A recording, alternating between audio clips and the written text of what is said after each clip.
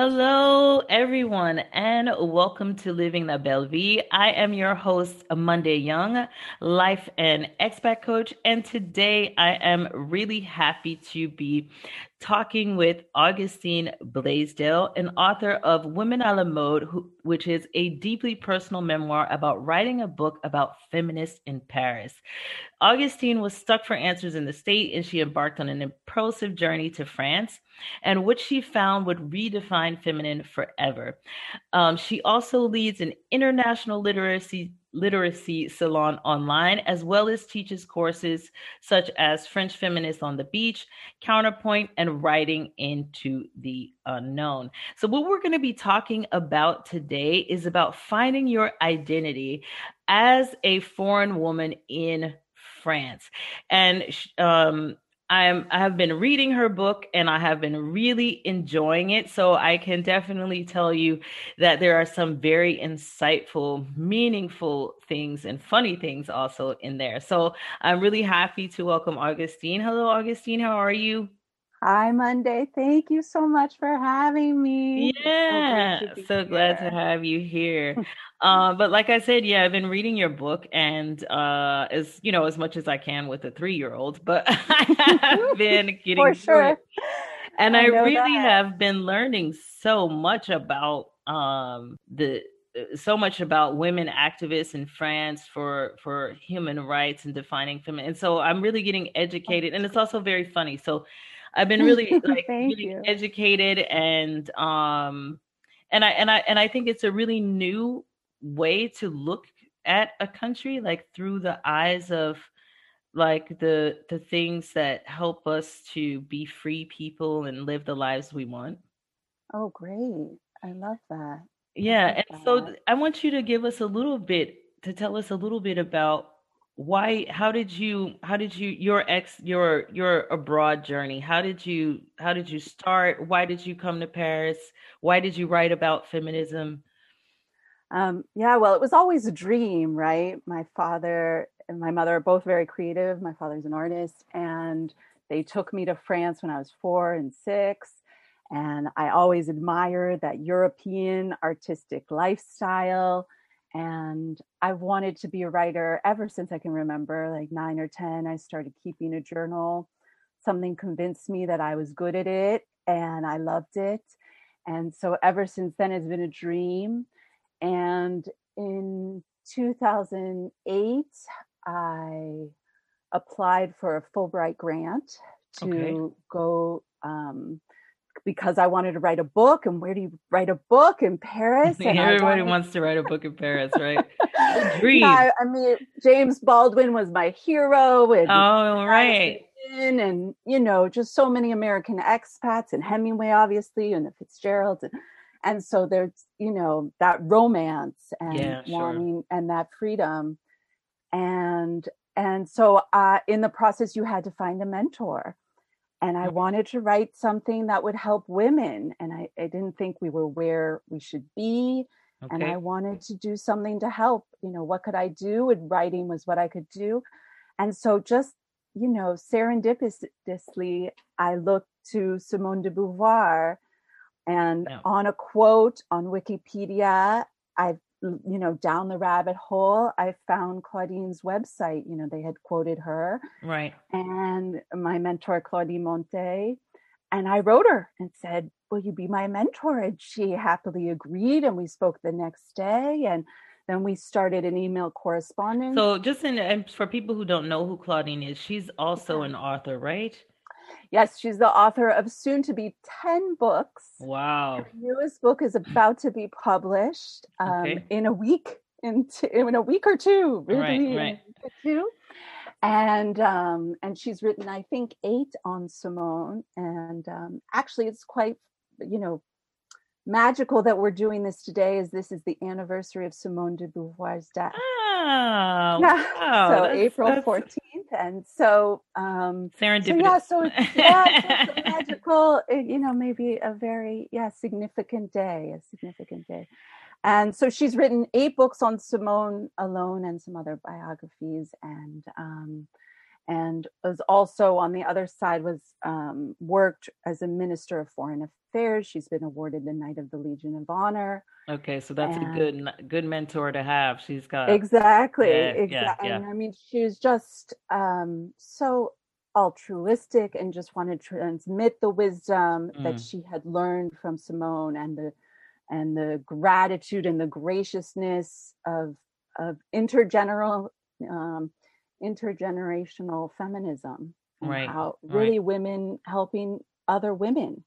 And Yeah, that's yeah. what Simone had done for her. And so Now, she I've tried to really read some did it Simone for me. Beauvoir books, which were quite Yeah, challenging, I must they say. are. They are, She's I very mean, brilliant. I'm very sad to say I did not ever make it to the end of any one of them, but I did Tough. understand that there's, that they're very in depth. And what I can say is that what I liked about your book, it was a little bit more approachable for me, like to understand Yeah.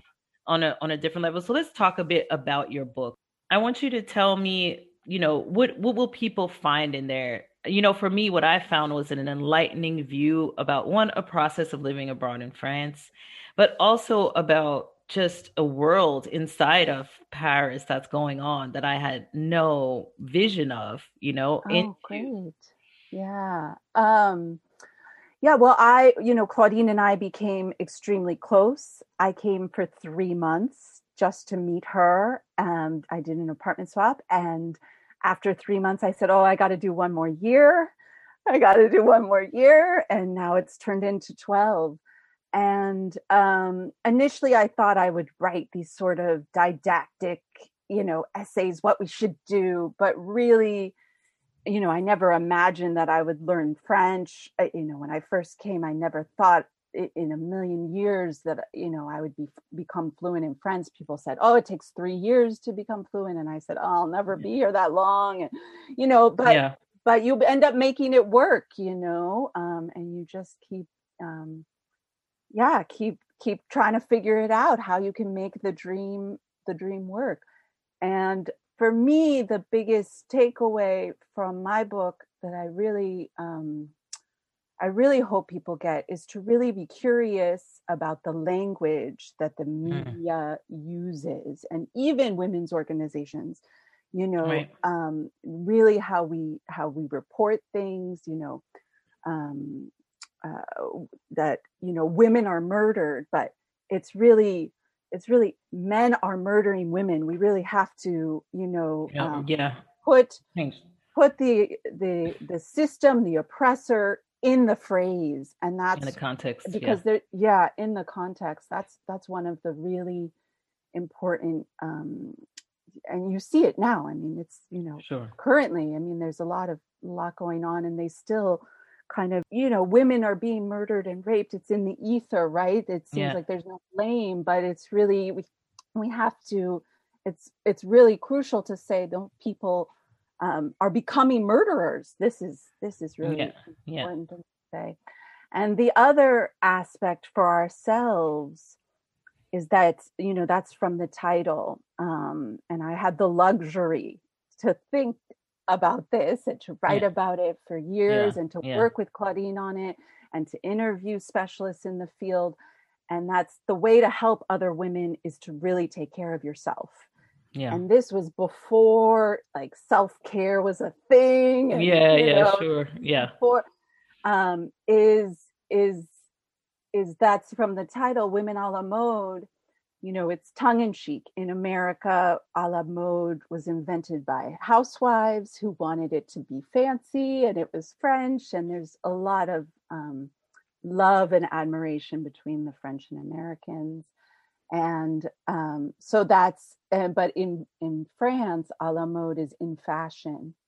And so it works on both levels. Is ice cream is just really a metaphor that we are well fed, that we are being taken care of, Yeah. which Right. is something that not all women have the luxury to be Be well at the fed, Fed. to be Yeah. taken care of, Yeah. and Yeah. not taking care And of, but we take and care we of and we themselves. and we take care of lots of people and can forget to take care of ourselves. Right. Exactly. And Right. my girlfriend Aishin always says, you can't pour from an empty cup. Teacup. And I Yeah. always think that that's Too really true. crucial, for And us. so how many women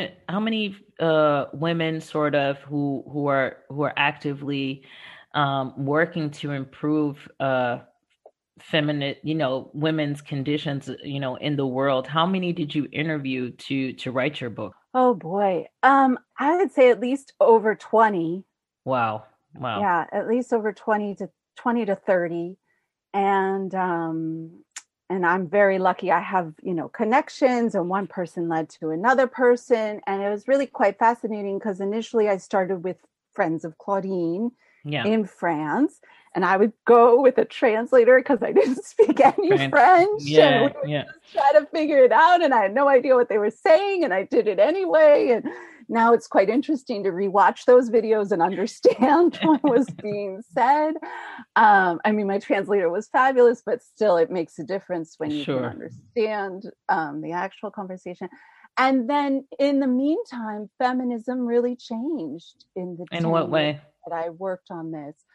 Well, when I left in New York, I was living in New York at the time. I was working as an event planner, and I had lots of women friends who worked, but they would always say I'm a feminist, but like a feminist with a disclaimer. Right. And I tell the story in the book. I went to Columbia, and I went to right the week before I left, and I met all these literary agents and people. And I said, I'm going to meet this woman who knew Simone de Beauvoir, and she's agreed to be my mentor for feminism. And they said, oh, that's nice, but Yeah.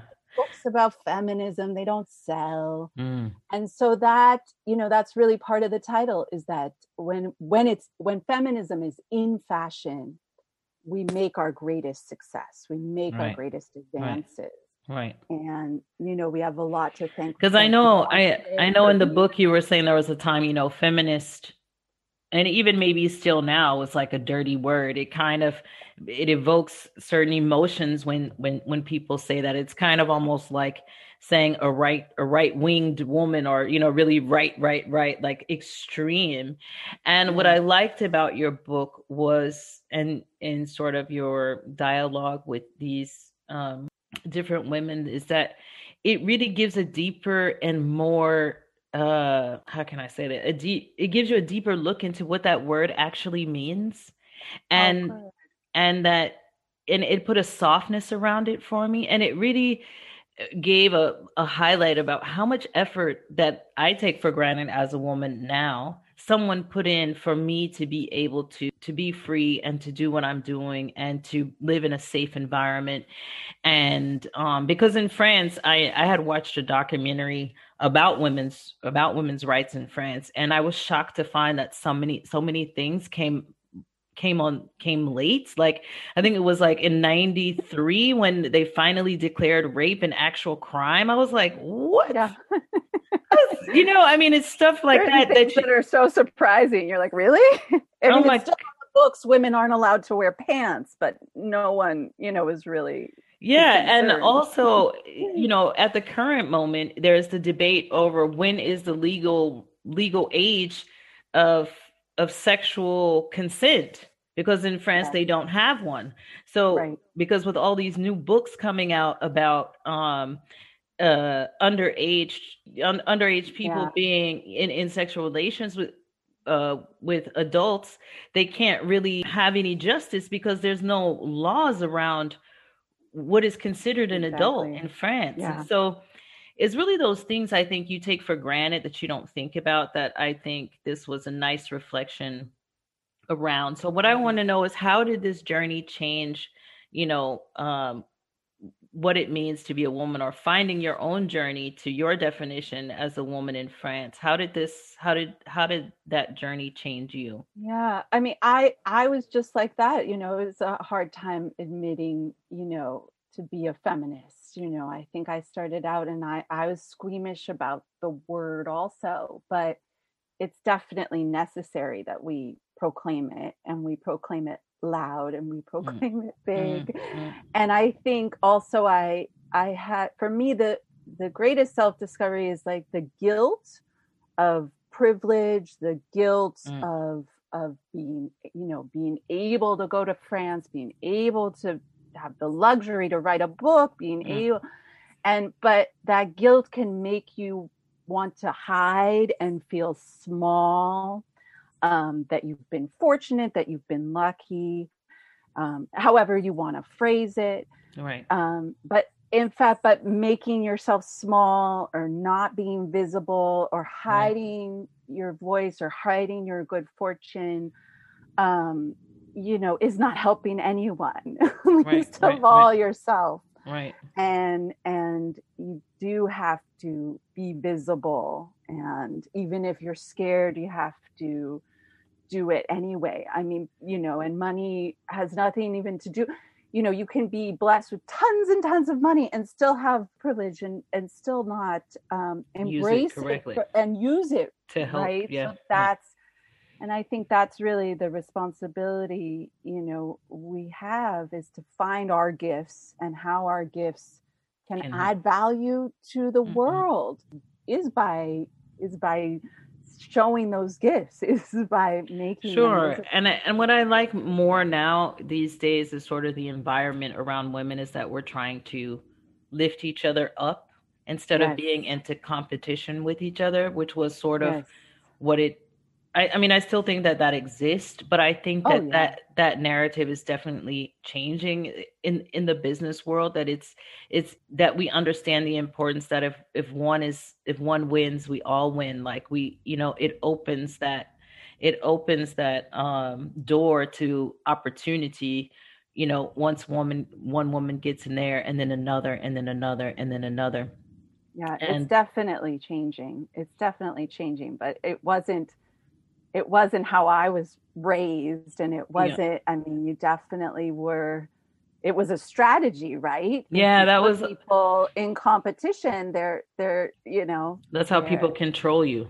Also, exactly. yes, yes. So, I mean, I was raised by very, very, very independent women. And they really enjoyed their independence. I had that example growing up that my mother always told me, you always need to be able to support yourself. I don't care if you marry the richest man in the world, you need to be able to take care of yourself, or else someone has the power over your life.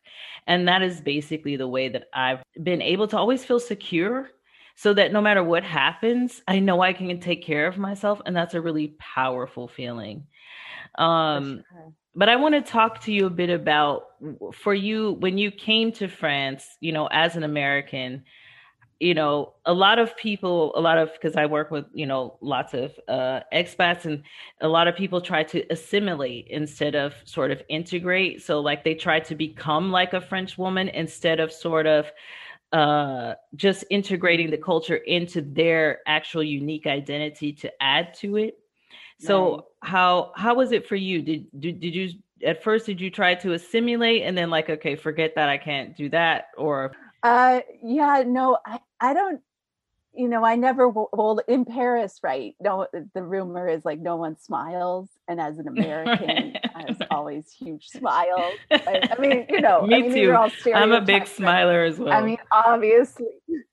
Yeah, yeah. And obviously, I bought like the Mariner shirt, but to try to subvert the cliches of having a baguette and saying voila. But they do that also, which is, Yeah, yeah.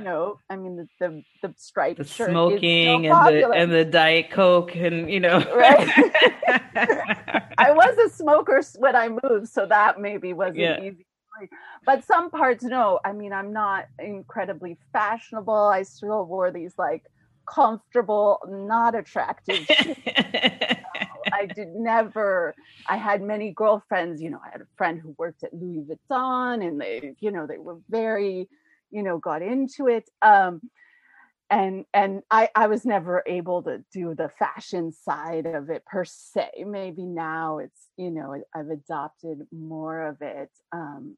But not speaking French, yeah, that it's tough. It's tough, because you can't. I mean, I don't feel you can really adopt it or integrate it until you can express yourself. So once Right. that happens, that makes a huge difference. And yeah, now, I mean, there's so many things I've done in France that I've never done in the States. I've had children here. Such as, I mean, right, I've okay. had children here.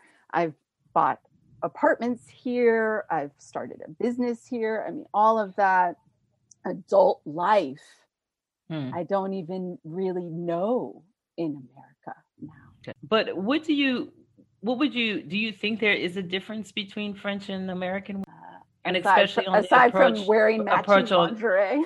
yeah. um, And their approach to feminism, is there a different way of looking at feminism as a, you think, between uh, Americans and French women from your experience? they say, I think that there's a lot of admiration on both sides.